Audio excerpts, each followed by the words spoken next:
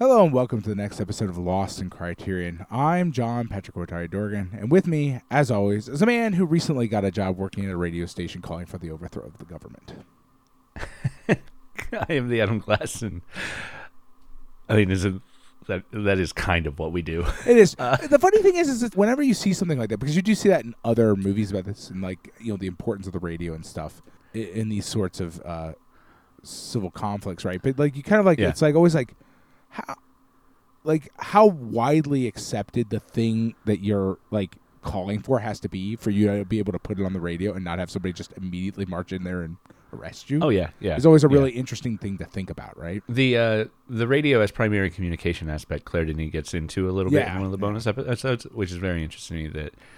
That she seems to be claiming that when Marie randomly comes across a radio in the forest, that this is a normal thing that would happen in Cameroon.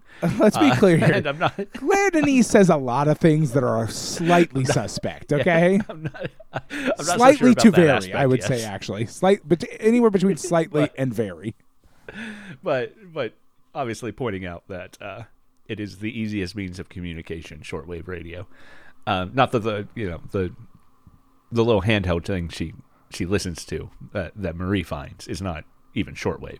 There's no broadcast. It's only receiver. But right, this came out in 2009, and presumably that interview with Denis is around the same time. Well, it says 2010. It's 2010, I believe. Yeah. So.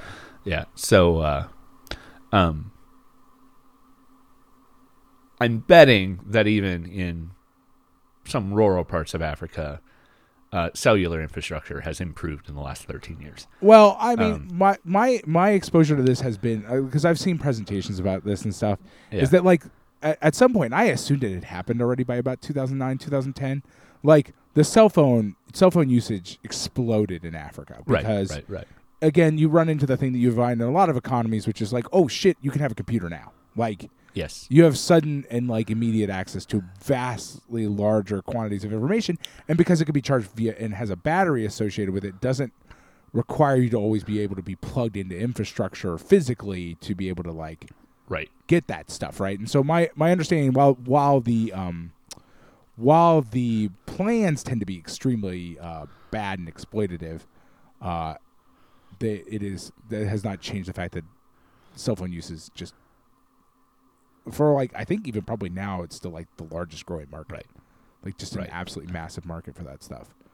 And exploitative plans are why WhatsApp is so popular in so many countries around the world. Right. There was a whole article about about what was it, probably almost 10 years ago. There was a whole thing about Facebook was going to offer that plan that they were also going to offer in India and a couple other places where they were going to when you accessed Facebook, you wouldn't pay, and you would only pay when and some Facebook associated cell phone plans. I'm not sure. My impression has been that a lot of that stuff got scrapped because even in those extremely vulnerable markets, people were like, "Are you fucking kidding me?" You know what I mean? Was kind of the response to that. But I don't want to go to Facebook. Fuck you. Anyway, because eventually all societies realize, hey, I don't want to go to Facebook. Fuck you, as a sort of a global standard. But that jump between radio and cell phones makes sense, right? Because both of them are fundamentally sort of detachable from infrastructure, right? You can move them around. Radios have been portable for an extremely long time, and so that freedom to not have to rely per se on a somewhat unreliable infrastructure is really important.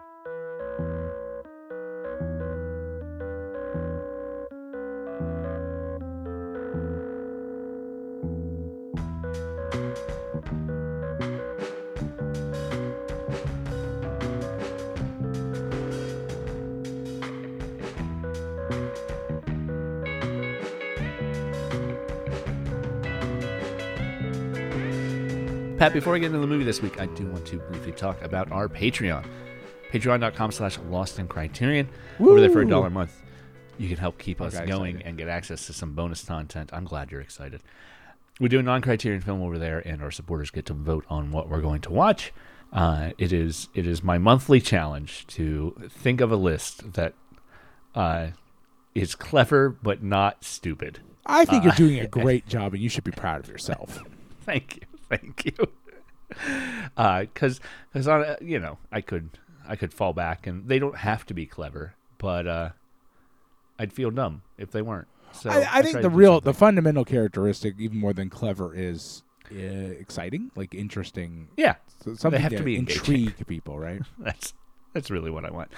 And I want to end up watching a movie that we're going to enjoy watching, and people will enjoy seeking out to hear the bonus episode right. with. And that's the interesting thing, right? Is that I would argue that probably my criteria and the audience's criteria are similar, but not the same. In the sense that, like, I primarily want one that will be as painless as humanly possible for me to watch. Yes. Yeah. Well, then also my criteria is just insane compared to anyone's, apparently. So sometimes it's possible, yes. Which we have had conversations about that. Yeah. But yeah, it is fun to make the list. It is fun to engage with the list. But also sometimes I don't want to make a list. So supporters can suggest lists, and if they do that, we try to get whoever suggests the list on the episode too, because it's always fun to watch a movie with someone who already loves that movie. It's fun. That is very fun. And it's patreon.com/LostInCriterion, and that's all at the $1 mark. A little above that for folks who can help keep us going, help pay our internet bills. We like to thank them on air. So the $5 mark gets you thanked on air, and thank you so much to Andrew Jarrett, Chris Otto, Eric Coronado, and Stephen Goldmeyer for supporting us at $5 a month. Thank you. Above that, we do something kind of special. Pat makes a piece I would argue very special. Pat makes a piece of art based on one of the movies we've watched recently, and I write a little personalized thank you note with that art printed up on a postcard and mail it off once a month to our $10 and above supporters. So we also like to thank them on air. Thank you so much to Adam Speakerman, Nina Bojnak, Jason Westhaver, Patrick Yako, and Tracy McGrath. Thank you, all of you. If you want to check out those postcards without committing to that $10 mark, you can head over to redbubble.com, search for Lost in Criterion there. Our store will pop up with most of the past postcards.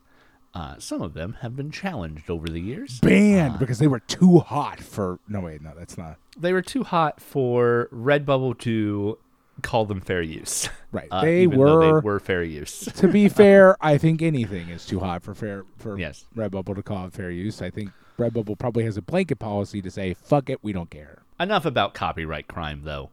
Head over to redbubble.com, search for Lost in Criterion. You can see those past postcards. You can buy them as postcards, as greeting cards, as stickers. Some as buttons, one as a t-shirt. Pat's art's great. You should check it out. Thank you to everyone who has checked it out and ordered anything from the Redbubble. Thank you so much to everybody who supports us through our Patreon, and thank you for listening. Yes, thank you, all of you. Pat, this week we are talking about White Material from 2009. It is the first film we've seen directed by Claire Denis, kinda. We have seen 3 movies where she was assistant director already. She worked under Wim Wenders on Paris, Texas, and Wings of Desire. Okay. And she worked with Jim Jarmusch on Down by Law, among others. Yeah, you can you get the feeling, right? Like, I mean, that makes sense. Like, when you look at her work, pedigree. You can see it, yeah. This film is co-written with French playwright Marie Ndiaye, who's of Senegalese descent. It is a story of colonialism falling apart, I guess. Yeah, I mean, it's the power vacuum post-colonialism. Right. Is really what it's about. There's a lot of it's based in a sort of fictional country, which is interesting because you kind of get that thing where, like, but you see shades of this what has happened all over, not just especially in Africa, but not just Africa. When the colonial powers decide that they have extracted all that they can from the place, and it's no longer worth the effort to maintain their sort of stranglehold, then they leave, and then things tend to get real bad. Yeah, that's, this is... I read one commentation, I think it might have been the Criterion essay, that suggested this was decades after colonialism had ended. I and mean, the power was literally, still- the French helicopter flies over and says, the French "Hey, military we're is still leaving." active. Yeah, the French Like, I military don't is feel still like active. that's an I don't feel like that's a viable argument. I feel like somebody needs to rewatch the movie. Yeah, I don't know. Like, usually when you are no longer a colonial power, you don't get to just fly your military helicopters around for fun. Now, to be fair, you can often pretend that we've gone through a decolonization effort and given democratic power to the country in question and still maintain a military presence. That's true. That's true. That Although does actually happen. I understand that, but Yeah. but there's usually a lot of like weird caveats to the way that ends up working. Yeah. And this doesn't feel like that. You're usually talking at that point about some sort of propped up military dictatorship that you just replaced. You just replaced colonialism with neocolonialism and walked and sort of like took a step back a little bit. And then just sort of like left a puppet government in place. This does not feel that way. The movie just doesn't feel that way. It doesn't feel accurate to what the movie is showing us. Right. So, right. I don't buy it, is what I'm saying. Man says he does not buy it. More at 11. I agree with you. I don't buy it either. I feel like that's people who are sorry to interrupt, but I do feel like that's by all means. There's a certain kind of movie watcher who is trying to provide cover for for fictional bad guys. You know what I mean? Like it's like the Simpsons guy diving in front of like Elon Musk, right, but for a made up place that doesn't exist. Right. Yeah, well, in that case, but it's just for representative the concept of a bunch of places that existed, for the concept of colonialism, French colonialism. Yeah, yeah. It's like this is. I mean, the fact that it's French doesn't matter, except for it benefits them in the way that it benefits our creator in the sense that she can use all French actors or right. Cameroon actors. That means she doesn't have to have a bunch of people speaking a language she doesn't understand. Right. Yeah, and Denis grew up, spent her prepubescent years in Africa, as the daughter of a French diplomat, a civil servant, I guess. There's a line there that not all civil servants are diplomats, I guess. Right. Is what well, I mean. When was shoot, yeah, I mean, her sort of her history is interesting that way, right? Like, I mean, she is the product of the things she's making movies about, basically, right? Right. Right. But like, sorry to say, to my eyes, from the wrong side. Yeah, I think. Well, no. What I mean is, I'm not saying that her movies are bad or anything like that. What I'm saying is that she viewed it from. She grew up on the wrong side. Yes. And then she also makes her movies.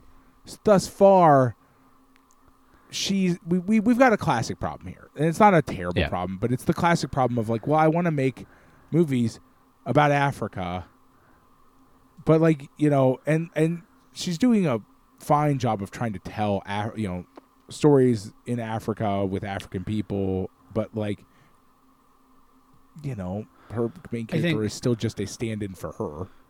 Right. And which is problematic to a certain extent, right? It just will be. And as much as Marie is a stand-in for Claire Denis, it is Marie's story is a tale of someone alienated from the only place she's ever called home. Right. And that is something to consider if we're talking about decolonization. Someone who is part of the colonizing force, but has lived in the country for generations. And, I think about this a lot when we think about what would practically in the U.S. an actual land back movement of reparations to Native Americans look like? Not as an abstract idea, but actually in practice. What does that mean? Are we? I mean, generally, the easiest answer to that question is, well, we give the power of ownership of the land back to natives. That doesn't mean everyone gets kicked out, or that it becomes untenable for everyone of European descent to stay. But it is still something that has to be worked through in discussion, I suppose. And it's also, I think, fair to say that Marie is sympathetic, but Marie is sympathetic in that she is pitiful, or pitiable. Not necessarily that she is sympathetic as a hero of this story. Right, no, and that's true. I mean, like I said, I don't think, like, Claire Denis is necessarily doing, like, the worst version of this or anything like that. Right. You can do a lot worse. Yeah. And Marie is, like, you know, as you said, is a very pitiful figure in some regards, right? And, like, you can understand where she comes from, yeah, and all that. So it's not like it's sort of like you run into kind of what has become an age-old problem for us, which is like Claire Denis wants to talk about this place, right, and like, and in some ways wants to talk about her past. The problem is that, like, in those regards, her past is, no matter how you cut it, it's always going to be kind of looking from the wrong side. Right. It just is going to be, and it's unavoidable. I also think that Isabella Huppert, who plays Marie, who we've seen before also in years ago and years prior to this movie from 1981, Bertrand Tavernier's Coup de Torchon, also a film about French people in Africa. But there's an interview with her as a bonus feature, and I think her interpretation of Marie leaves a worse taste in my mouth. Yes, I agree. I agree. Me watching the movie. Some of it's smart. She points out that Marie has no political awareness about what's happening around her, that her own concern is a tie to the land, but I don't know that it's necessarily a tie to the land so much as the desperation of needing this final coffee. Right. See, that's a very good point, because that's the thing that I also was like, her argument is sort of that, well, she doesn't, like, she's not about the money or the, but, like, I can't truly confirm that, right? She's desperate to bring this last harvest in. And you keep kind of, for me personally, when I'm watching the movie, I keep asking myself, like, why is she so desperate to bring? Now, it's also possible that that's just an excuse, right? Like, she's formed a sort of like, she doesn't want to leave, so she's kind of like formed a sort of internally for her plausible reason why she needs to stay. Like, I could buy that. I mean, but it's also quite possible that, like, well, I just got to get that. Every time these sort of decolonization things have occurred, you get people like Marie who got to just eke out that last little bit out of the place before they leave, right? Right. And those things are kind of indistinguishable from each other. Right. There's Marie, in as much as she is a political metaphor, is different to Marie as a character, I think. And Marie's actual character motivations, she's not a naive person. She's maybe not completely aware of what's going on around her, but she has to know that there is a lot of debt on the land that she believes to be hers or believes to be coming to her in the future. It is the inheritance she will receive from her ex-father-in-law. So the harvest isn't just, it's a bygone conclusion that even if she does harvest this, there's no way to get it to market. But she is delusionally believing that this is the safety that having this harvest come in and selling this harvest is the only way she will be able to maintain life. And there's a fine line between that maintaining of life being that she'll get this inheritance and the farm will be hers, or maintaining life as a blinders-on delusion that she can maintain normalcy in the country that is falling apart, or at least her place is falling away. My real problem with Hubbard's description is that she eventually describes Marie as sort of colorblind. Yes, yeah, I did notice that as well. I mean, it's that she treats the Africans as her equals, and I don't think that's unfair. I think Marie as a character does treat the Africans as her equals in the way she interacts with them. The only time she tries to sort of force her will is when the first set of workers leave. And she's just like, hey, I need workers here. I need somebody to help. But Marie also is capable and does participate in doing the work, right? But her approach to treating them as equals does not recognize the inherent power imbalance in the situation. And that's where it gets into that colorblind description. That's the problem is that, like, saying the notion of colorblindness in these situations is not a what's the word I'm looking for? Is not a virtuous thing in many right. That people seem to imagine that it would be. Yeah, and then one of the last things she says, describing the killing of the father-in-law character, as Marie killing the white part of herself, right. And then expounding on that as a returning to primitiveness, to violence, and rejecting society. Yeah. Hey, I mean, I would have racist. to say that Isabel Hubbard maybe doesn't really understand the movie she was in very well. And which is to say, I will say that Claire Denis also has some questionable ideas about sort of former colonizers' place in Africa. Yeah. Which I think, I guess they both have similar problems sometimes. Right. But it's you kind of wonder if the to a certain extent one is fed off the other in some ways, right? That like perhaps Hubbard has some bad ideas because Claire Denis also seems to have some bad ideas. Yeah. Way back to at least the Battle of Algiers, our official podcast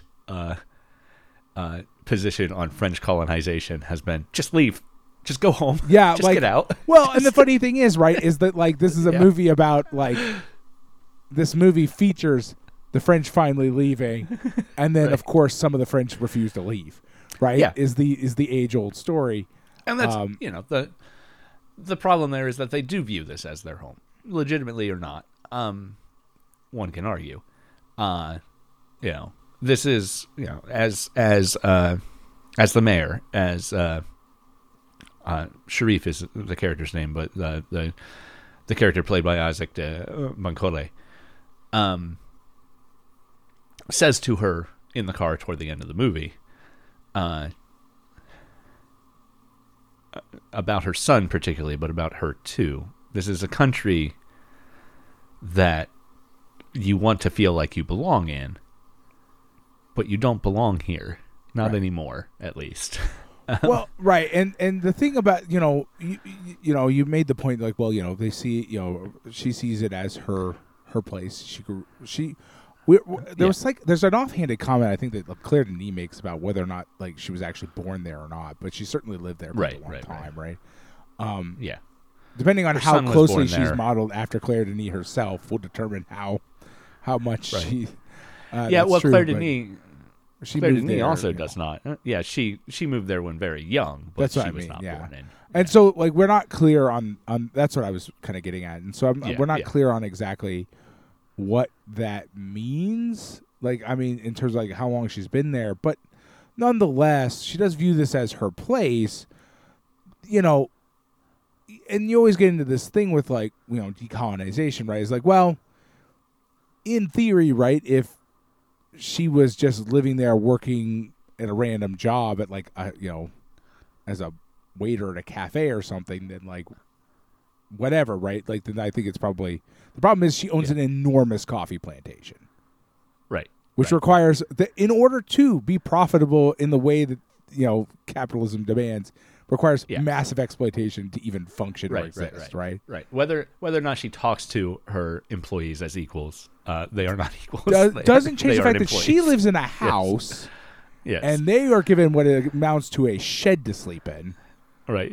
The lot of them night. together. I mean, yes, there's a reason why the DJ is talking about you're not going to get to drink cocktails on your veranda while we sweat blood and sweat for your profit, right? The DJ is not just being hyperbolic, right? And so you'll notice. I mean, I don't know. I think it's the nature of the place more than anything because I don't think Claire Denis is. It's hard to tell Claire Denis' intentions versus just the place she's in being a former colony, where how these things sort of work out. Like you'll notice that the main sort of manor house has fucking outdoor air conditioner units everywhere. Yes, like the whole place is certainly as hell extremely air conditioned inside and everything like that, right? And then all the workers again have what amounts to a shed. And she talks to them as equals, but that doesn't make them equals, right? As far as the system is concerned. Right. Right. Yeah. And that's going to always be the gist of it, right? That's always going to be the fundamental contradiction to the whole thing. And therefore, for all intents and purposes, Marie does not belong there. Marie needs to get the fuck out. Yeah, right. I mean, we follow this thread far enough, and Marie also, and her son, and her husband, and her father-in-law, they would not fit in France. They've never lived in France. No. Yeah. But that's, down the line, that's... well, but that's an easy way to point out that colonialism... the alienation process also works on victimizes everybody. And it alienates everyone right? as a part of sort of the fundamental alienation of capitalism. I will say this: Marie and her family don't fit in France right this minute. Right. They can very easily assimilate to France in a way that other people from Cameroon, well, this whatever country this is, cannot. Right, the sort of and we've seen they can go back and within 5 years maybe they have a funny accent at most, right? But they're not going to receive the massive amount of racism that other people from Cameroon will receive when they show up in France, right?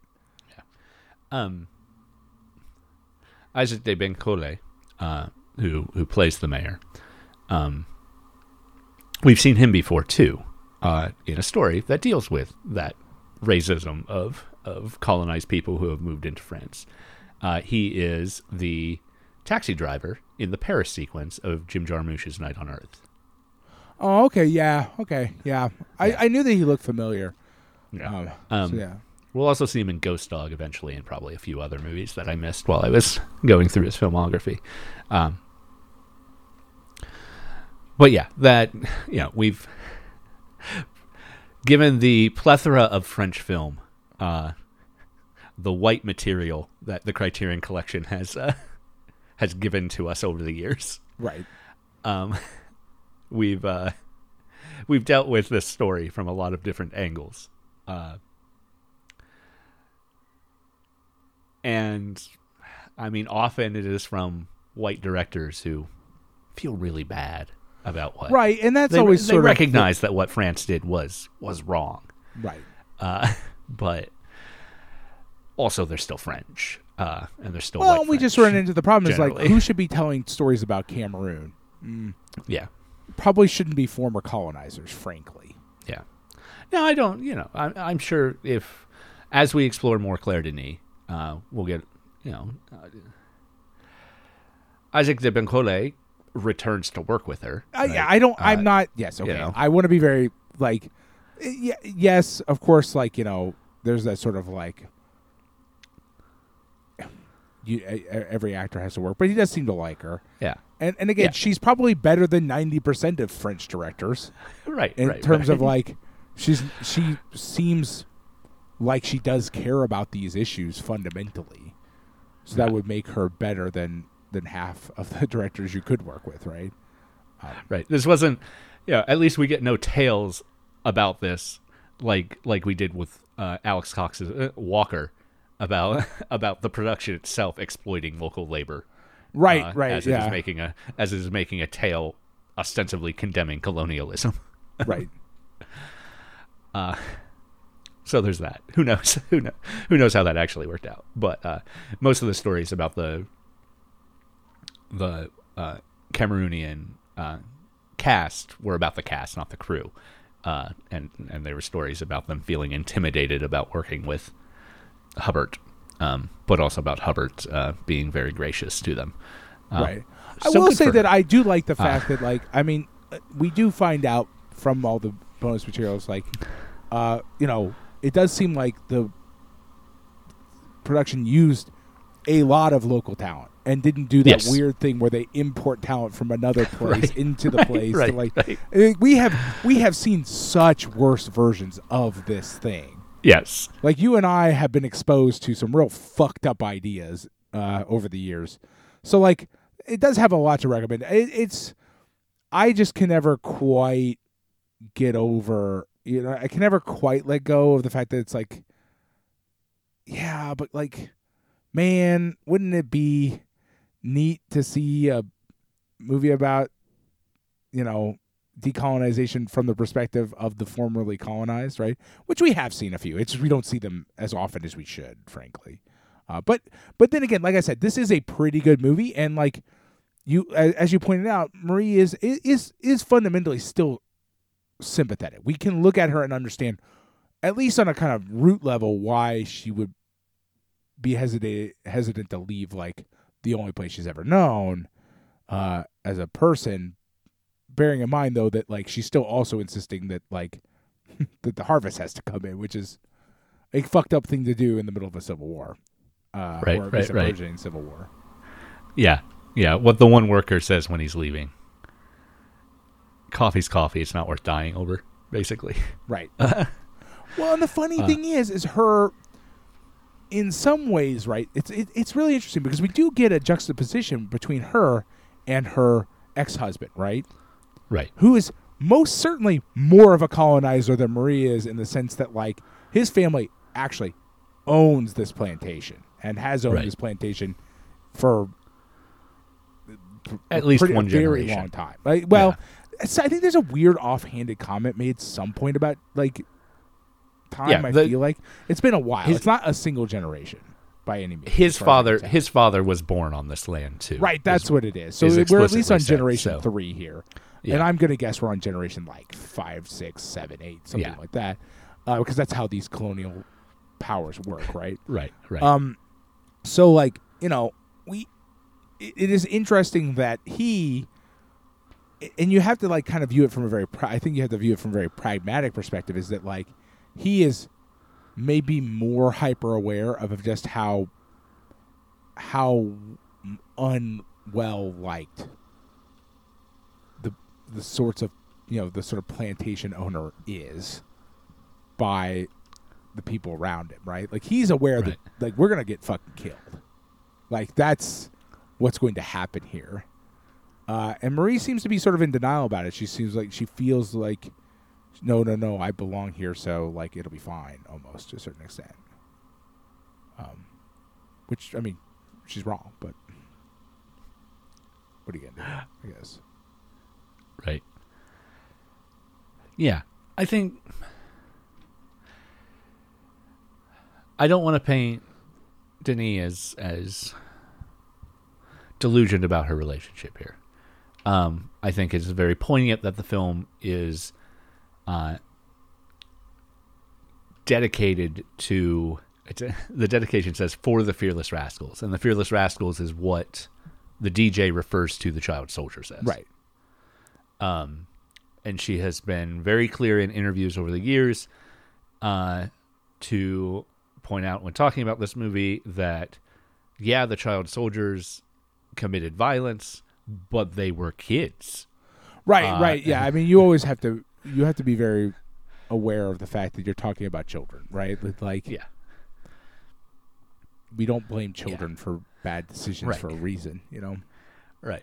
And even one step above that, I don't want to infantilize entire countries, but the Civil War only exists because of the power vacuum left by colonialism. Right. I mean, yes. Yes. I mean, you do understand that at a fundamental level, like the culpable party involved here is at its most fundamental level is France, right? And Claire Denis does seem to understand that. Right, and she does understand that. I'm not accusing her of being, like, blind to the situation. Yeah. I am more just like, man, wouldn't it be nice to see one of these kind of movies directed by a person who was part of the people who were colonized rather than... And I'm not accusing her of being bad. She does a pretty good job, and she picks a character who, while we can sympathize with, we as the audience also look at her like, what the fuck is wrong with you? Right. We as the audience, part of our sympathy is like, we see somebody who's somewhat unwell in her sort of behavior, and you're like, just go. Just get the fuck out of here. What are you doing? Why are you doing this? And I think that does make for a powerful choice to put us as the audience in a position of also being in opposition with Marie and her decision making. Yeah. And Denis and Bancole both talk about inspiration for the boxer coming from Thomas Sankara, right? In Burkina Faso, who was a revolutionary who did a coup, came to power, did a lot of anti-colonialism, refused help from the International Money Fund, among other international organizations. Always a good decision if you can do it. Post-colonial colonialism. I mean, it is just straight up. The International Money Fund is just neocolonialism. It's just what it is. So we found a way to do colonialism without actually stationing troops here. Look at us, aren't we smart? Yes, and he did a lot of good in the 4 years he was in power before he was assassinated. For doing that good. Denis has a mind toward anti-colonialism and toward sympathy for the youngest victims of all of this, right? And I don't. This film can lend itself to just being a almost ethereal tale. It's told out of chronological order. It is sort of a descent into madness for a couple of the white characters. But it's also, I think Marie as metaphor and Marie's family total as metaphor. Someone who feels like this land belongs to them and that they belong to this land. And Hubbard says, that she interprets Marie as more viewing that she belongs to this land more than even the land belongs to her. And she is alienated from the land. The land doesn't technically belong to her. It is promised to her. Right. She might view it as her coming inheritance, but it is not her land yet. And then her son, who is just the absolute son of colonization, right? Right. Yeah, I mean, he spends the first half of the movie in bed, refusing to do anything or lift a finger. And the other workers say when he does deign to come out, he's bad at it purposefully. He doesn't even care. He'll pick a bean before it's ripe. And then has a traumatic experience at the hands of two child soldiers and immediately reinvents himself, one with the iconography of skinhead white supremacists, racist skins, and two,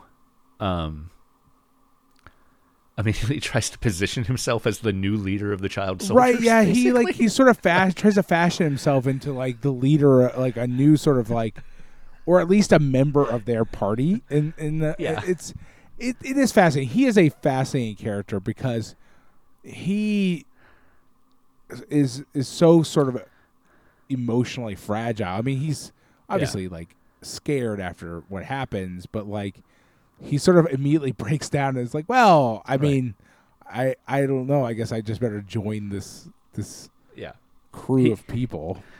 He goes from really traditional middle class ennui, nouveau riche ennui, right? To not only do I belong here, but I belong on the side. I'm going to help set these people free, right? Like, yeah. I would call it a sort of white savior complex if I thought that he was doing anything that mentally complicated. Yeah, I don't think he is either. Exactly. I don't so think that's he's why not meant to be. That's why I don't. Right. Yeah, exactly. So it's sort of something even more sort of base and fundamental than that. Yeah. Yeah, absolutely. He's.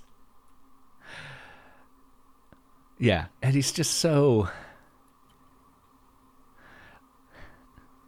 Well, I mean, he's just meant to be kind of pitiful, right? Like, he's pitiful in a way that is different from Marie.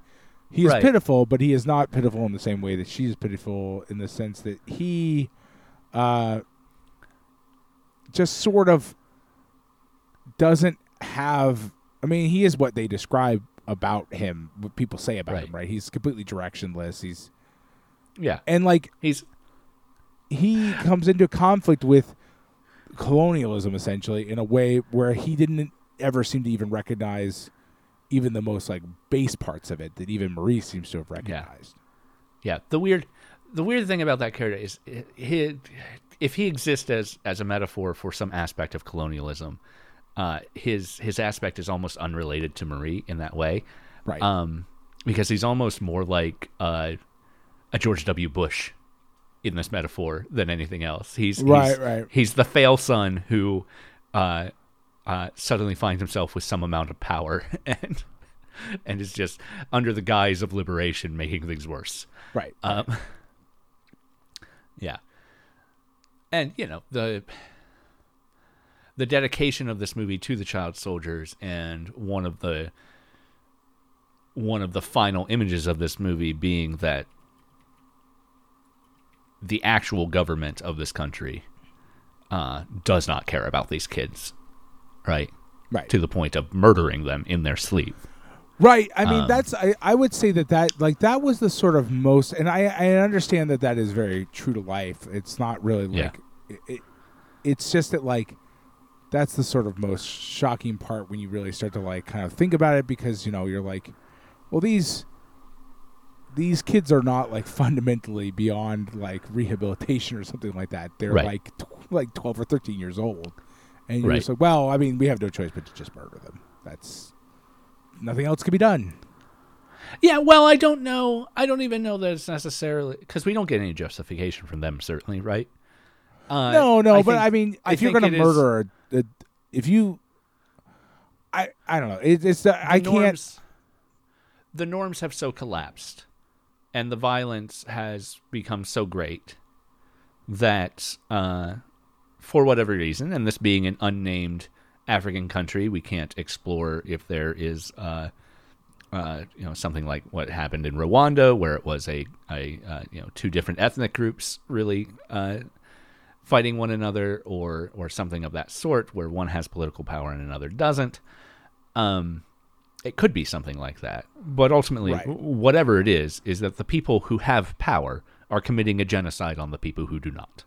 Right. And they have been dehumanized through the violence of the situation to the point where they are committing these acts of violence. And it is, they, because of the way this film is edited, we see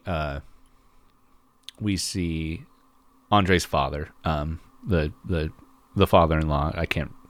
I don't even remember if he has a character name in the film. I don't think he does. I don't remember either. But her father-in-law, we see him allow them to come onto the property without objection and without warning others. We see Manuel be murdered by them. There's a cut scene where those soldiers harass Maria on her own motorbike, like driving circles around her and sort of just yelling at her when she arrives, Right. Back at the plantation. And they've killed Andre, which I think might be cut from the final film too. It is cut because I didn't like. Film. As far as the like final cut of the film, like we don't know what happens to Andre. We just sort of assume he leaves or escapes. Yeah, in the deleted scene, she also finds Andre's body, and that is one of the things that further breaks her. And she finds in the version we see, she of course finds Manuel's body as well. Right, and I think to a certain extent, you have to imagine that like some of that's a choice to be like, okay, well, maybe we don't need Emmanuel is enough to break her, right? Like you kind of don't need to gild the lily as far as like why she's having a breakdown. To an extent, her murder of the father-in-law, I think Huppert is sort of right. I don't like the fact that she phrases it as a rejection of her white, the parts of her that are white. But it is sort of Manuel's reaction to all of this moving back up the generation. Right. Right. Go ahead. Manuel has rejected the idea that France belongs here. Right. Well, I mean, yeah, I think again, I'm hesitant to give Manuel very much credit. Like, I mean, right. Yes, Manuel has clearly broken. Right. Manuel is. I think him rejecting the presence of France is almost an overstatement of sort of his mental state. What I will say though is I kind of also understood her killing the father as a sort of like it is a sort of condemnation of the idea that like he's the reason why, like as far as like in her mind, he's the reason why we're here. He's the reason this is happening. In a lot of ways, it's very easy, I think, for her to understand it that way. Combined with the fact that there is that deleted, we do understand, even without the deleted scene, he's just wandering around this place where his son or grandson was murdered, right? Right. And does not seem to be even remotely concerned about it, right? And like you kind of understand that Maria you kind of like get the impression, in my mind at least, that Maria has come to recognize on a kind of core level, they're like, oh, he's like the way he treats us is not entirely without its sort of like capitalist alienation as well, right? This sort of oh, he's sort of just using us too, right? Right. And this is also after she's discovered that the money is gone. Right. The money's gone. And has to be putting together that puzzle, too. Right. I don't think the mayor has necessarily outright told her that he essentially owns the farm at this point. But he does, because Andre has sold it to him for his own unspoken debts. It is also just the story of a bourgeois family that has had generations of rot in it already, right? Right. Well, and that's the thing is like we've kind of like when you sort of transport the sorts of films about these kinds of families that we've seen and are common, it's really easy to understand like, oh, her killing her father-in-law just feels as sort of a matter of course in these kinds of stories, right? I like not to like downplay the efficacy or anything of that in the film. It's sort of like, well, yeah, of course, eventually that's the way this all sort of works out, right? Like I said, that sounds blasé, but like it's like, well, yeah, but he's also sort of like outlived he is sort of, exploitative of his own family. He's clearly like in many ways the reason things are so bad for them specifically. He is introduced in the air-conditioned house in the bathtub. It's the first time we see him. Yeah. He is introduced in a place of comfort. Right. We never see him interacting with the with the plantation at all, and then like she runs everything, but like he's still the boss. You just get that, like you can see where there's that sort of like commonplace sort of these sort of bourgeoisie families, like how they always sort of work out this way. Her explanation to the second group of workers when one of them asks if she's the boss, and she really facilitates on it. It's like, well, yeah, I run things, but and then he's like, well, then you're not the boss. Yeah. So, he's like, that's not you're not actually the boss. Sorry, that's not how things work in this world. And really, when you come down to it, that is a fascinating little moment in the movie, because he understands the nature of the world he lives in better than Maria does, in the sense that Maria is accustomed to the idea that because of sort of the way she's been positioned in her life, they're like, well, of course she's like, things are secure and she's on top, and like, because that's she's a white plantation, if not owner, part of the sort of ruling elite, right? And then when she's put in, whereas the people around her can more clearly see her actual place in this world, which is hyper insecure, right? Essentially has no place. Right. She's not legally entitled to anything at all anyway, even despite the fact that, like, this land shouldn't belong to her father-in-law either. But beyond that, she's not even legally entitled under the system that she is a part of, right? Right. Yeah. And, there are certainly worse ways Marie could be portrayed in that regard. Like, she's not the Confederate soldier who doesn't actually own any slaves but still benefits from.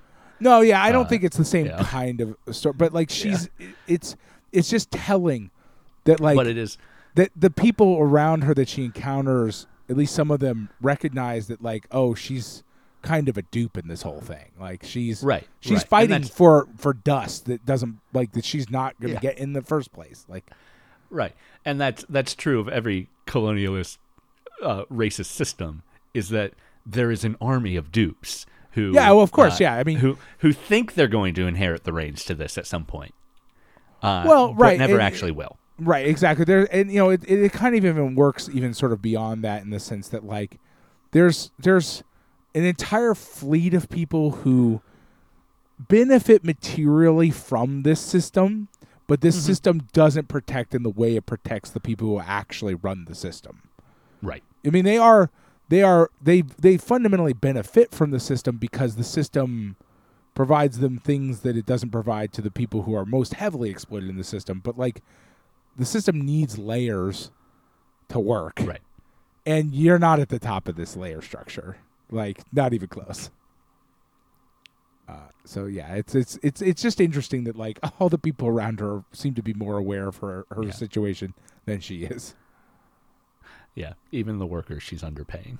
Well, and the thing is like, not to, like, oversimplify the matter, the workers she's underpaying are so, like, they've always been exploited and underpaid, so they, like, know exactly what's going on, like, on a much more core level, right? It's like, whereas she, up until the Civil War stuff started, probably was pretty comfortable despite the fact that she's just a dupe, right? Like, the system did provide her with comfort and benefits. It's just not designed to actually protect her. Although it kind of was, right? Because it was going to extract her from this before things got to the point where she would be killed, right? Like, when the system, the French army was going to take her out of there. Right. Like, so even in that regard, she's a dupe, but it was going to at least sort of provide cover. It just, she doesn't want it, right? She's so fully duped that she doesn't understand that, like, and they know she's not going to take it, so they just throw a bunch of survival kits at her. Yeah, it's really interesting, right?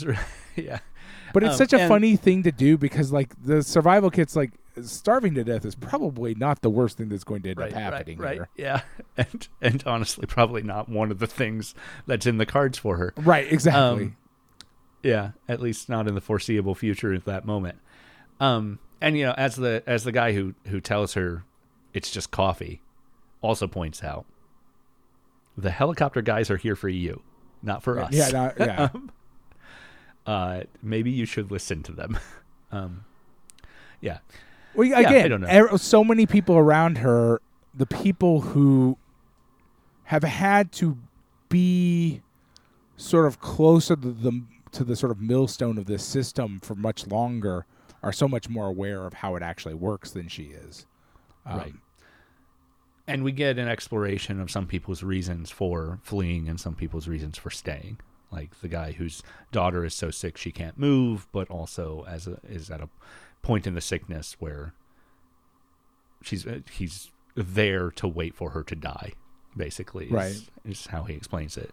Well, right, and then also her response to it of well, did you take her to the clinic? Yeah. Well, yeah. She is at her core still just fundamentally unaware of certain things, right? Yeah. Right. Yeah, there are moments like that are meant to tell us how out of touch Maria is, right? Or at least how willful, maybe perhaps like how willfully blind she is, but yeah. And honestly, there's a mirror there too. It's like she hasn't done anything to get help for her son, who is obviously in this weird fit of depression, right? I don't know how old that guy's supposed to be, but he doesn't look under 20. So no, yeah, you get the impression you do get the impression of like that classic sort of bourgeoisie fail son, right? Is the vibe. Right.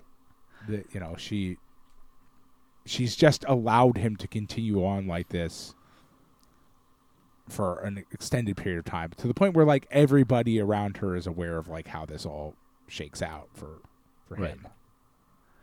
Yeah. I'm interested in the structure of this movie, in that it's sort of told in flashback, but also that's kind of unfair to it because they're flashbacks of things she couldn't possibly have seen or known. Yeah, it's sort of omnipotent in that way. Well, even the omnipotent flashbackiness of it starts before we meet her. Like our opening scene, like Vagabond, or even more recently, The Times of Harvey Milk, our opening scene is the boxer dead, right? And we come in to the soldiers finding his dead body in her house. And then we jump back and tell the story that brings us back to that point. And we never see that point again in the finale of the film. But we're coming back to the events that are that point.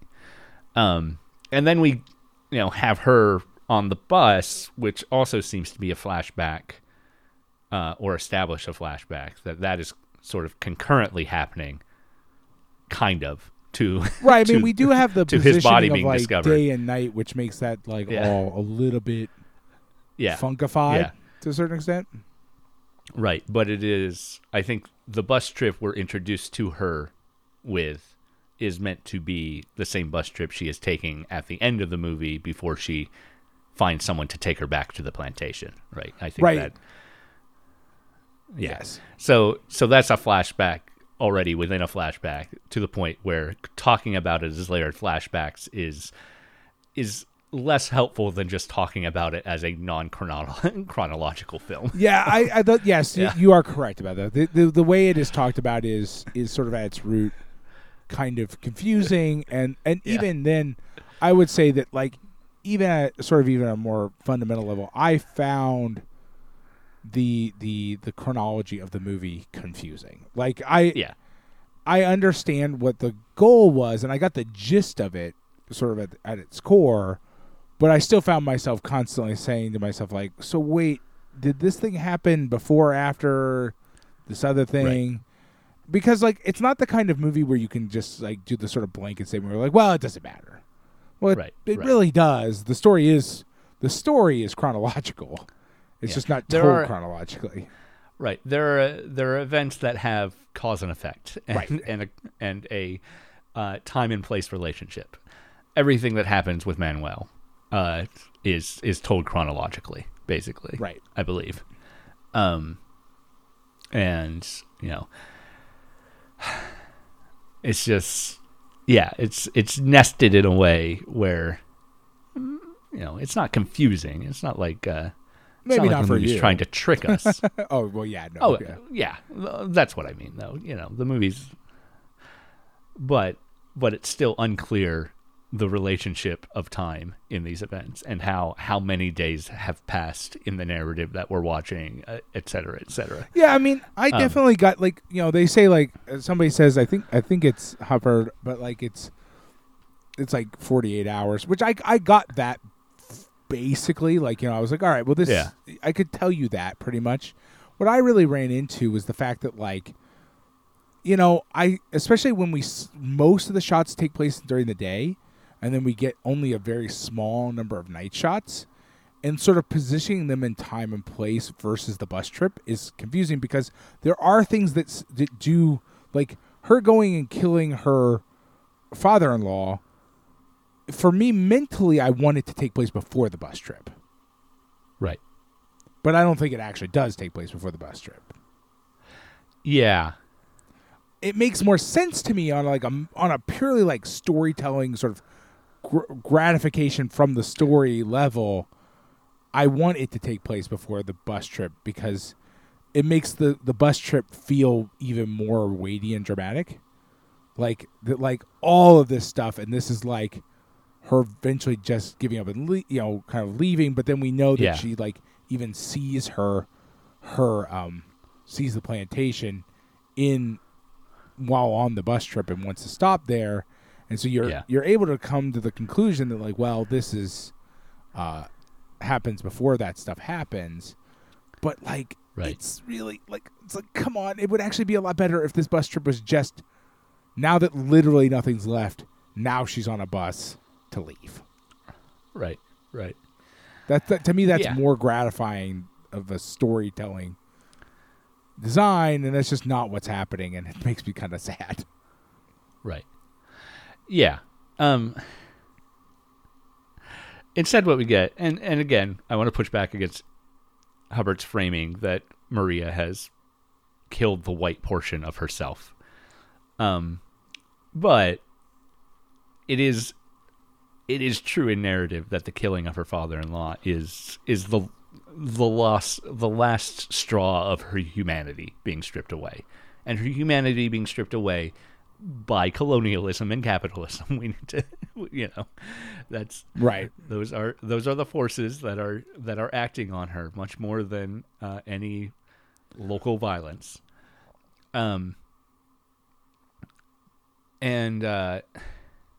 She commits that killing, but that's not the final. That's the final time we see her, but it's not the final image of the film, right? Instead, we go to the younger rebel who has survived the onslaught at the plantation, right? And has the boxer's hat and is leaving, and it is. Well, he finds it, right? Right. He finds it in the place where he was, laying around. Remember, yes. it's the same spot, right? It's the same tree where he stopped. Right. I mean, and in that way, right? I think, to me, in many ways, that's the most successful part of the entire movie, in the sense that, at the very last minute, Claire Denis makes it clear who this movie is really supposed to be about, right? In a lot of ways, right? We're using Maria as a sort of framing figure to help get through the story, but when push comes to shove, this movie is more about the sort of the rebels and the Civil War than it is about Maria, right? And could it have been more in some ways more successful by just actually centering them? Maybe. But either way, I do appreciate that she ends the movie the way she ends it, right? We don't flash back to Maria on the bus again. Right. Maria is done. Yes. And I Maria think that's really is done, important. And the country is moving forward. It has left Maria behind. The country no longer needs her or wants her. And as Che says before he's killed, the boxer is dead, but the boxer's ideas have lived on. Right. And there's the hope in that, the hope that whatever happens now, it is in the hands of the young people of this country is maybe a little too much, Is it too on the nose? Too liberal in a way. Yeah. Well, yeah, I mean, like, but she's, like, you get the impression that to a certain extent Claire Denis has that as a sort of core. Yeah, well, maybe. I mean, well, what I mean is, like, when you listen to her talk, you kind of... She at least appreciates revolutionaries. Right, she appreciates it, but so. I think she also has a sort of, you know, I don't know how to explain it, but it tracks that, like, this sort of idea of, like, well, it's in the hands of the young people now is a sort of... Yeah. It has its own sort of, like, weird sort of liberal thing about it that is, you know, I don't know how to explain where I'm going with this. It just does always... it's like the thing people say. Yeah. I mean, it's the thing people say when they're not going to do anything to help. I guess that's you know what I mean. Like, not to say that like making a movie about this is not doing anything, right? Like, I mean, it is a thing. People are going to see this movie, right? But yeah. Did you watch the bonus? I watched all the bonus except for the deleted scenes because I make it a habit to not watch deleted scenes. I don't do it. I don't like it. I don't want to do it. There was only one deleted scene, and I've already described it. It's her a little bit more arriving at the house and finding Andre's body and being taunted by the soldiers, who have in a way perhaps a bit reminiscent of the final sequence of Senso, have decided to celebrate their victory in this battle by drunken carousing around the plantation. Yeah, the additional material dedicated to the Cameroonian Film Festival that she comes back. Oh yeah, I watched that. Yes. Was kind of interesting, just mostly because it's shot as a diary, right? She's shooting it, she's providing narration, and essentially doing it day to day, right? So we're discovering each new thing with her, and just her disappointment that this film festival completely fails.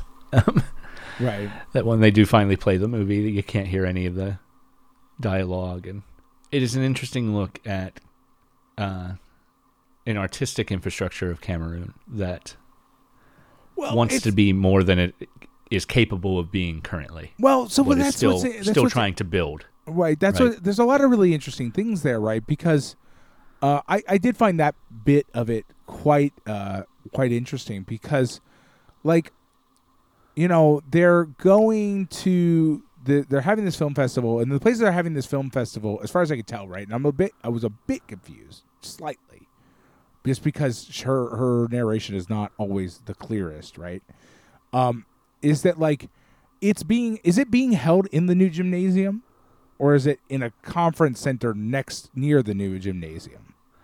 I think the films are actually being played in the new gymnasium, right? Whereas most of what we see of her in like the green room areas or prepping are in the conference center, right? With the thick shag carpet.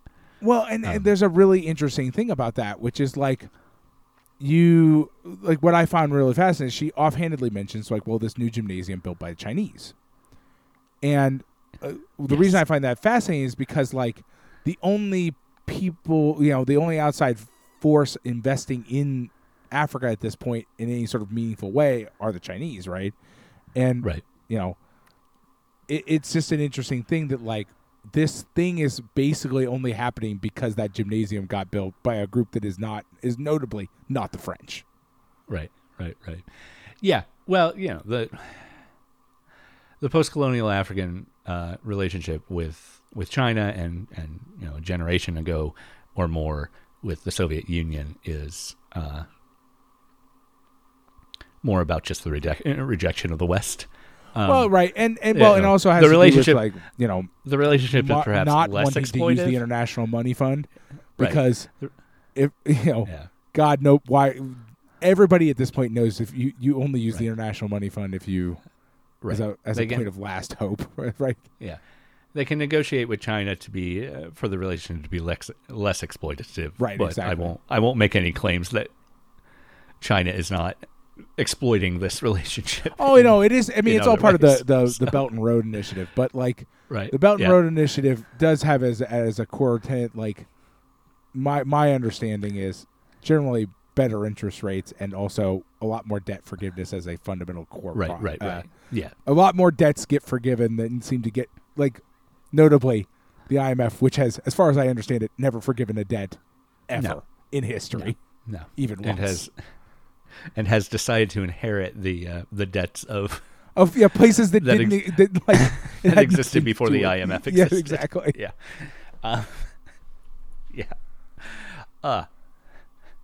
Gotta love the IMF. You do not. You don't. Audience, no, you do not. Audience, it's worth noting. I'm being sarcastic. You, in fact, do not have to love the IMF. Yeah. No. It's just I just think it's interesting because it is a part of the decolonialization movement or kind of actions by the West. A big thing was, no money is invested in Africa at all anymore, right? Even a little bit, right? The neocolonialism system entirely relies on private enterprise to quote unquote invest in these places. There's no direct action to invest anything in these places because it's we'll just let capital handle it, basically, right? And I don't know. It's just very for example, there are no movie theaters in Cameroon at that time. Yeah. Because presumably the only thing that was making the movie theaters be there was direct intervention on the part of the French sort of government, right? Yeah. Encouraging certain things that they thought were necessary to the functioning of this colonial power to exist. And without that, there's what you mean, why would we run a movie theater here? I can imagine that the process is more the French pulled out, and with that, the French pull out the artistic infrastructure. What I mean is and the movie theaters die because there's not enough yet of a Cameroonian film industry to support the movie theaters themselves. But when you think about it, when you follow the sort of the logical process that happens, because we see this happens in a lot of places, okay, is that the French government is to a certain extent prior to decolonization subsidizing the existence of the things that the colonialists want to have as a part of their colonial town. You know what I mean? We saw the British do it. We saw you see the Americans do it. You kind of colonialism is sort of like a pseudo army base, right? The capitalists are not going to naturally build this thing here because there's no major profit incentive to do that thing, right? Right. And especially when you consider the amount of money you have to pay to get access to films to show. Well, local Cameroonian groups are probably just not going to be able to get that money together, and there's better things to spend money on, right? Now, this all changes with the invention of the truly pirated internet, right? Yeah. So I'm guessing that the sort of the visual art infrastructure in Cameroon is mostly become more sort of decentralized and I'm sure people are watching projected movies somewhere in Cameroon in 2010. They're just not doing it in movie theaters where you pay people to watch movies that are displayed through cellulose reels. You know what I mean? You know what I'm saying? The idea of hey, people like to get together and watch movies did not go away. It's just not centralized in the way that she understands it would function because she's thinking about it in terms of we show movies in movie theaters. Right. And her, she tells us enough about this festival for us to know that the government is investing in. Well, the Cameroonian government is, yes. Yeah. The Cameroonian government. I mean, yeah, they are trying to build. Yeah, they want to. And allow for an artistic they movement want to have a homegrown artistic. Yeah. Like, because lots of places do that, right? Like that's always sort of like one of the things you do, right? You eventually try to build some sort of internal artistic, I don't know what the word I'm looking for is, but you try to build it. The thing about that, right, is that's always going to be sort of, you're never going to make enough movies to warrant having a movie theater for that. You know what I mean? Because you need, you have to make a lot of movies. Yeah, well, internally to warrant having a movie theater to show Cameroonian movies, right? The problem is that you also then have to get a bunch of other movies from other places, right? And that's right. sort of a challenge in and of itself. When you really get down to it, right, if you're going to make a movie, right, you need it to be marketable, right? You need to be able to sell it to people. And there's a humongous barrier for anyone who's outside of any place that has a infrastructure for that to getting into the movie industry, right? Like, yeah, people have video cameras, but like, you eventually need to get paid. And the problem with needing to get paid is you need somebody to release a movie, and that requires actually a ton of infrastructure that is hard to build, right? It's clear that the people in Cameroon are trying to build that, right? When we run into this 2010, it's just that, that's a really big challenge. Right, and the flip side of that, of course, being that American cultural hegemony also actively works against you being able to set that up. Yes, absolutely. Yes. The only ones that exist are essentially ones that they accidentally let happen before it was before they knew better or whatever, essentially, right? When you kind of look at where do movies get produced and released from, it's sort of like places that for one reason or another America couldn't get to in time to stop them from doing it. Right. I'm always surprised to see Christopher Lambert in a dramatic role. Yeah. I mean, not that Highlander wasn't a dramatic movie, but different kind of drama, really. But it associate him in my mind. He is so deeply associated with Highlander. He's just Highlander for you. Yeah. That, he was in Hail Caesar, the Coen Brothers film, right? Which had a huge cast anyway, but I was surprised to see him in there, and because I like how you've single movie typecast him. Essentially, you're like, no, this man is the Highlander. Well, I just think that's a very funny thing to be. Highlander and Raiden in the first Mortal Kombat. Right. Okay. So I'm glad you've got some diversity in your Christopher Lambert oeuvre there. Like you're like, well, I mean, he's one of two theoretically immortal beings. Yeah. So really, what surprises you is the idea that Christopher Lambert can die. That's what really got to you. You're like, why isn't he just shooting him with his magic powers? I don't. Yeah. Why does the Christopher Lambert not simply murder these people? He didn't even get his head cut off. How is he? He's not really dead. That's impossible. I mean, listen. Also, Highlander as a metaphor for colonialism is a thing we could get into if we ever. If you ever want to make a list that is, things that are like movies that are about colonialism that don't on their surface necessarily strike you as something that ought to be about colonialism. There's a lot of them. I bet if we tried, it's a lot of movies, man. We could probably just focus it on Christopher Lambert too. He played Tarzan once. Oh dear God. Yeah, unfortunately, Tarzan comes from the wrong end of that one. I do not. I would rather not talk about Tarzan ever on this podcast if we can avoid it. That's fine. Yeah. I don't think there's going to be a Christopher Lambert accidentally exposes colonialism list. No, I feel like we would be really struggling after a few minutes on that one. Yeah. Although I have seen every so often, much like with the postcards, you get a bug in your ass about making a certain kind of list work. And I've seen you bend over backwards to make those lists happen. So I'm not going to say it's impossible if suddenly you wake up in the middle of the night and you're like, no, we're fucking doing this. God damn it. If the Criterion Channel's AI list disappears before the end of the month, we may have to fall back on the Christopher Lambert. I mean, the AI, like, I really hope the AI list makes it long enough for us to be able to do it. Yeah. That list is so good. But, like, the problem is the fifth movies thing is also just so fucking good. It was so fun. Yeah, I can't wait for it. But yeah, Christopher Lambert's performance in this is it's good. Really, no, I mean, like, I will say that across the board, performances in this movie are excellent. everybody's great. Nobody's fucking this one up. Even despite her somewhat questionable understanding of her own character, Isabel Hubbard does an excellent job. Her performance is very good. I mean, she is one of the best actresses working today. I understand that, but like, when you then listen to her talk about a thing and be like, I'm not sure 100%. You understood your character very well.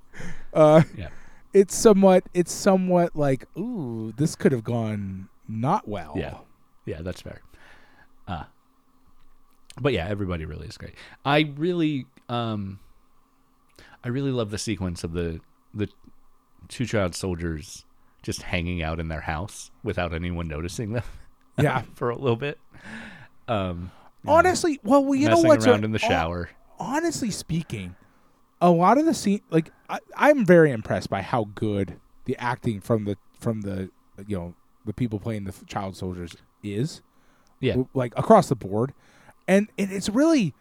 I think I kind of like poked fun at Claire Denis a little bit about some of her things she did, but like she really got a really good grasp of the idea of like what would it be like for these kids to suddenly have access to this world. Yeah. Even though it's sort of the empty, it's sort of the shell of this world. And like the things they do, right? You put a bunch of 12 and 13-year-olds into this environment that is like by like is sort of hyper luxurious. It's full of amenities that they wouldn't normally be able to just like readily have access to. And like she kind of on a core level understands kids in a very interesting way, right? Like even whether or not they're child soldiers or not, like they all go fucking hog wild, right? Like but even before they do that, right? They, as you pointed out, they sort of just wander around, kind of poking around, right?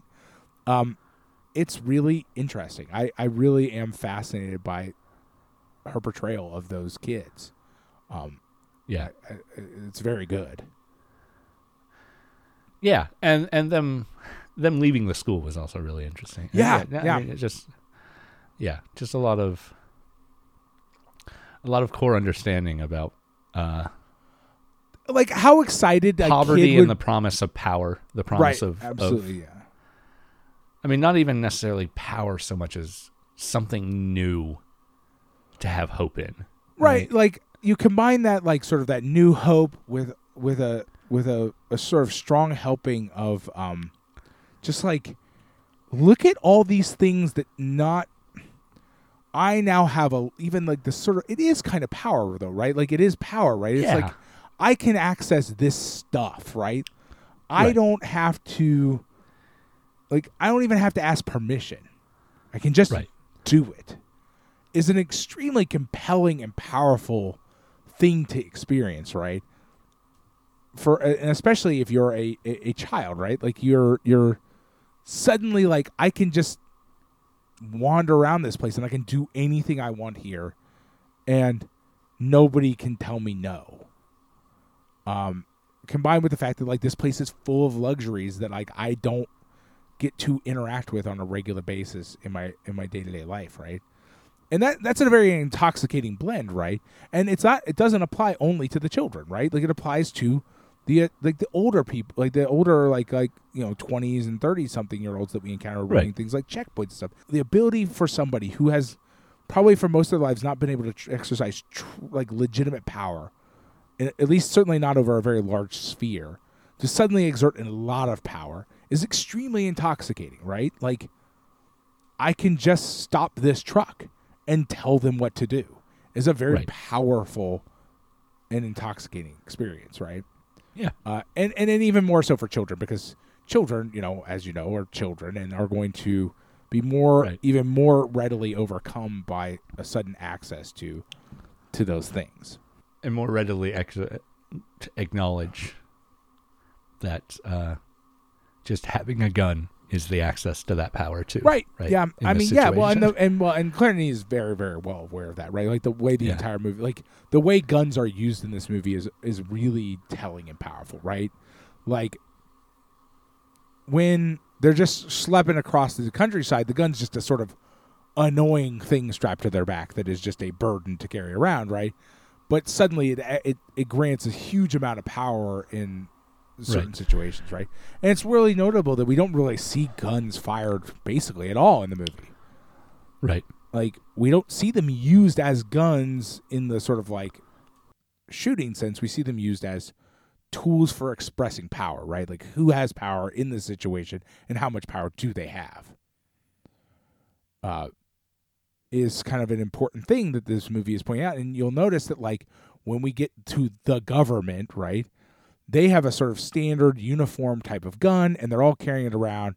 They all have a sort of a uniform amount of power that is exerted as a sort of military, right? Whereas sort of our rebels all have sort of a random mishmash of things, and you know, it conveys like how much and what kind of power they have. There is one point where we see someone shot on screen, and it's when the kids stop Maria when she's driving the workers back into town. When she notices that they have a bunch of her stuff. The one worker in the passenger seat protests that they're just poor workers. They don't have anything worth stealing, and one of the kids shoots him. That is true. You're right. Outright. I will say, though, that anyway. is an outlier in a is an movie outlier, wherein guns are almost only ever fired into the air otherwise. Yes. And even then, very rarely.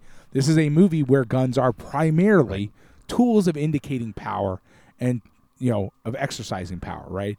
And it's worth noting the point I was trying to make before you got disconnected 6 times in a row is that it's worth noting that it also, the guns are used to explain how much and what kind of power the people have. The Army has a standardized AK-47. They all carry the same thing, and it's very uniform. They have a uniform high level of power that is uniform throughout, and sort of indicates a sort of a power also through like cohesion and uniformity. Whereas on the other hand, the rebels have random guns that are sort of a mismatch that allow them to exert power in situations against people who do not have guns, but we see no direct confrontations between the rebels and the Army because there is a clear and understandable power mismatch there. Like they don't, one has significantly more than the other. So really the power the rebels have is only used and exerted against people who are not armed, generally speaking. It's just an interesting thing that happens. The movie is trying to express a lot of things about what those guns mean and to sort of explain people's place in the world. Because the rebels are carrying around a real mishmash. Like they have a single like grenade launcher even. Right, they do. Yeah, one person's carrying a grenade launcher. But like I have to hope they don't have any rounds for that. But like there's just this sort of thing that is happening where like they are carrying around a bunch of really random ass shit that is mostly a burden most of the time. Right. Like 90% of the time, the guns are more hassle than they're worth when they're just walking around. They're bumping into shit. They're wielded by children who are, as one might imagine, not necessarily the most reliable users of guns. Right. But they do allow the exertion of power in a way that is not available to these people, the people that like that are holding them on a normal basis. So I think it's very, it's all very. I think it's the guns and their use in the movie is very good. Claire Denis has done a very good job, and they are very important to understanding. The story. Well, it's given the way power structures have often worked in post-colonial Africa. The government here is probably not good, especially considering that Sankara is our inspiration for the boxer. The government is not good, right? And the Sankara has been gut shot by someone, but we don't, or rather, the boxer has been gut shot by someone, but we don't know who. Right at the beginning of the narrative, and he is injured the entire time we see him. Right. He is on the run with while he's bleeding out. But the only time we ever see the government soldiers fight anyone, it's slaughter. It's not right. Exactly. That. Yeah. Exactly. They are, and it's not slaughter in that they are so outgunned that there's literally no fighting back. They kill children in their sleep, and they drag the DJ out to take over his thing. Yeah, it's literally, there's no pushback whatsoever. Yeah, so it's really. If anything, there might be an argument that the only reason the government doesn't have power already in this area is that they're just understaffed or something. In an effort to sort of show the sort of mismatch there, and the fact that Claire Denis wants you to understand that this rebellion is probably a failure, right? But probably that this I think you're also supposed to understand that this rebellion is a single element of what probably a much bigger thing, right? This town is experiencing it through the Boxer and things like that. But most certainly the rebellion is bigger than just the Boxer and these like 20 kids. Yeah, you'd hope so. And otherwise it wouldn't be a thing, right? Like it wouldn't even be a thing. This individual town was easy to take back because it was not particularly the whole thing was not particularly well managed, right? And organized. But like one has to, like, otherwise it wouldn't, if it's not bigger than this, it wouldn't even be worth noting, right? As far as the movie, like the movie itself sort of wouldn't make sense unless it's bigger than this, because there's no reason why the army couldn't have done this in like 5 minutes, right? Except for the fact that one has to understand, like, well, yes, but there's probably 30 other towns exactly like this, right? The French are leaving. The French are not leaving because of what is happening in this town. You know what I mean? It's an interesting. It kind of like Claire Denis is sort of putting you in a world where you have to sort of imagine the bigger world around this that isn't shown. Yeah. And I think it's safe to assume that the Boxer is maybe like this town's local hero of the rebellion. Maybe. He might be. Maybe. Yeah. Yeah, I think, obviously, in being inspired by Sankara, he is, Sankara was bigger than that, right? That's what I mean. It's like, that's my point, is that like he's inspired by Sankara, but like it's worth noting that Sankara succeeded. Right. And the Boxer does not. Yeah. Right. And the Boxer's nowhere near succeeding. And so one has to assume that like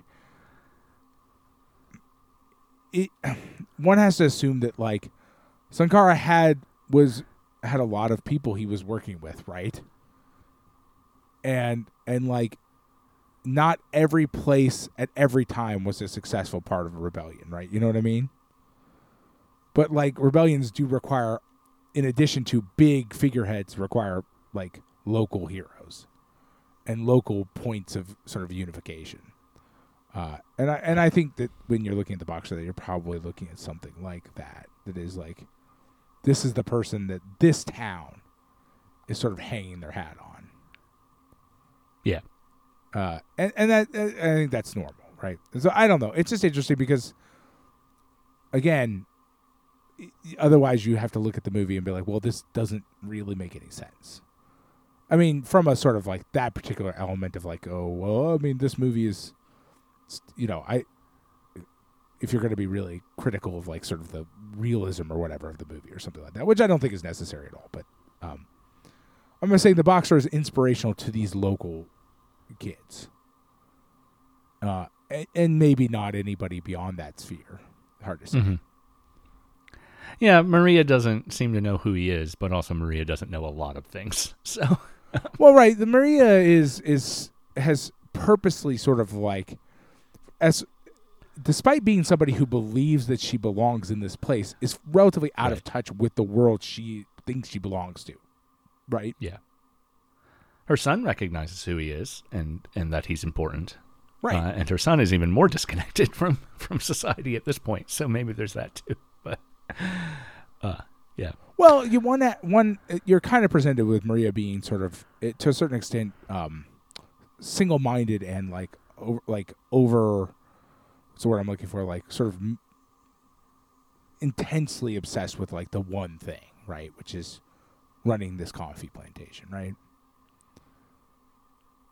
Which does sort of, belie the idea that like she's just so attached to this place, like the place being actually just the plantation and not like the town or the area, right?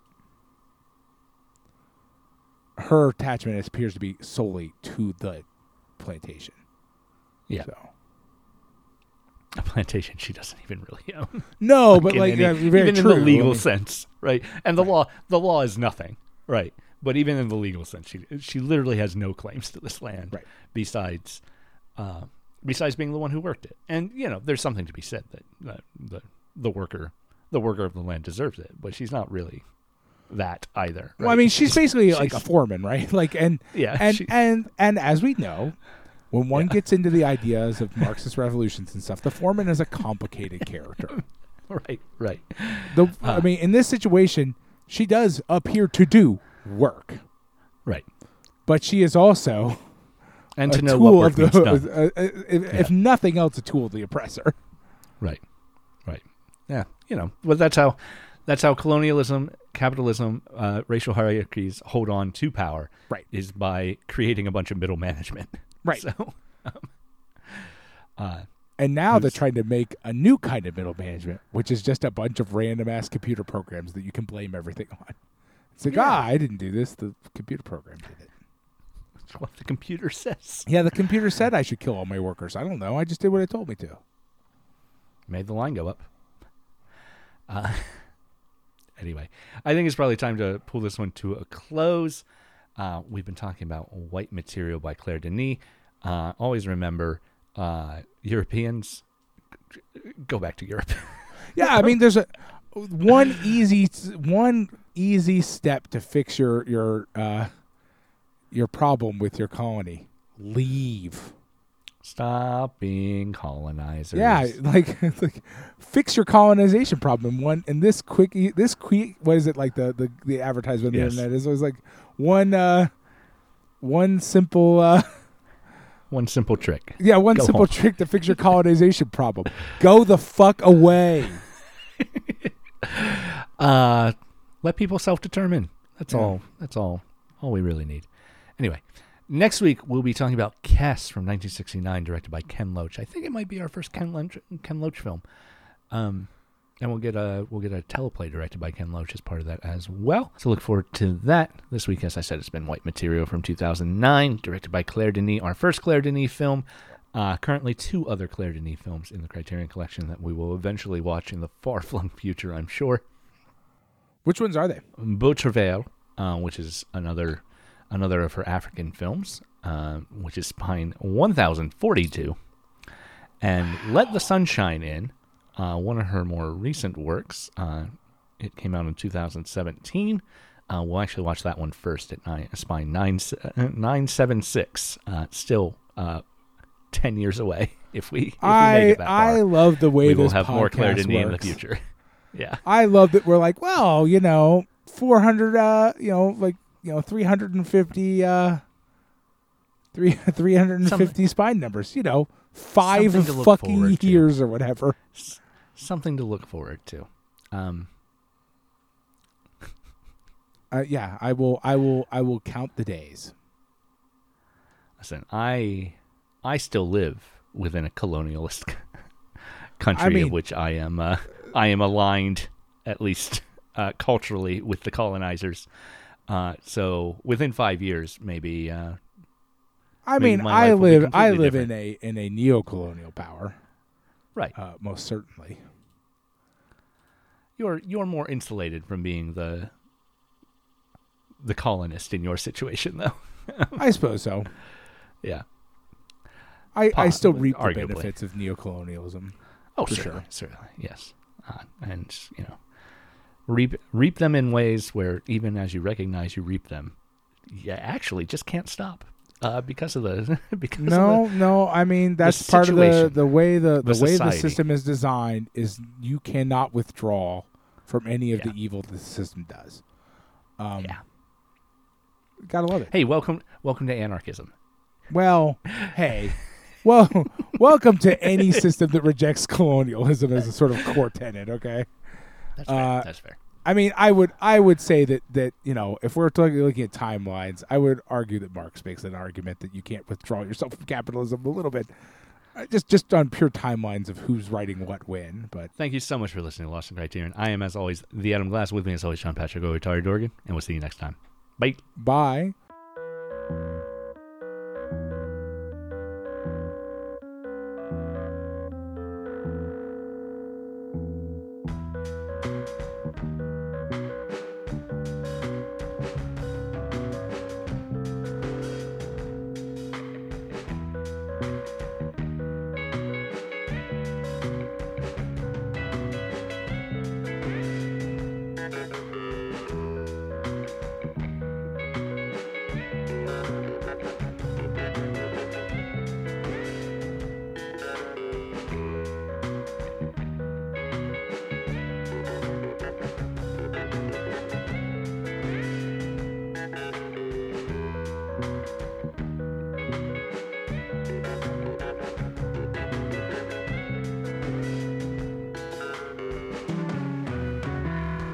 This has been Lost in Criterion, hosted by me, Adam Glass. Find me on Twitter at @TheAdamGlass. My co-host is John Patrick O'Tari Dorgan. You can find him on Twitter at @JPatrickDorgan.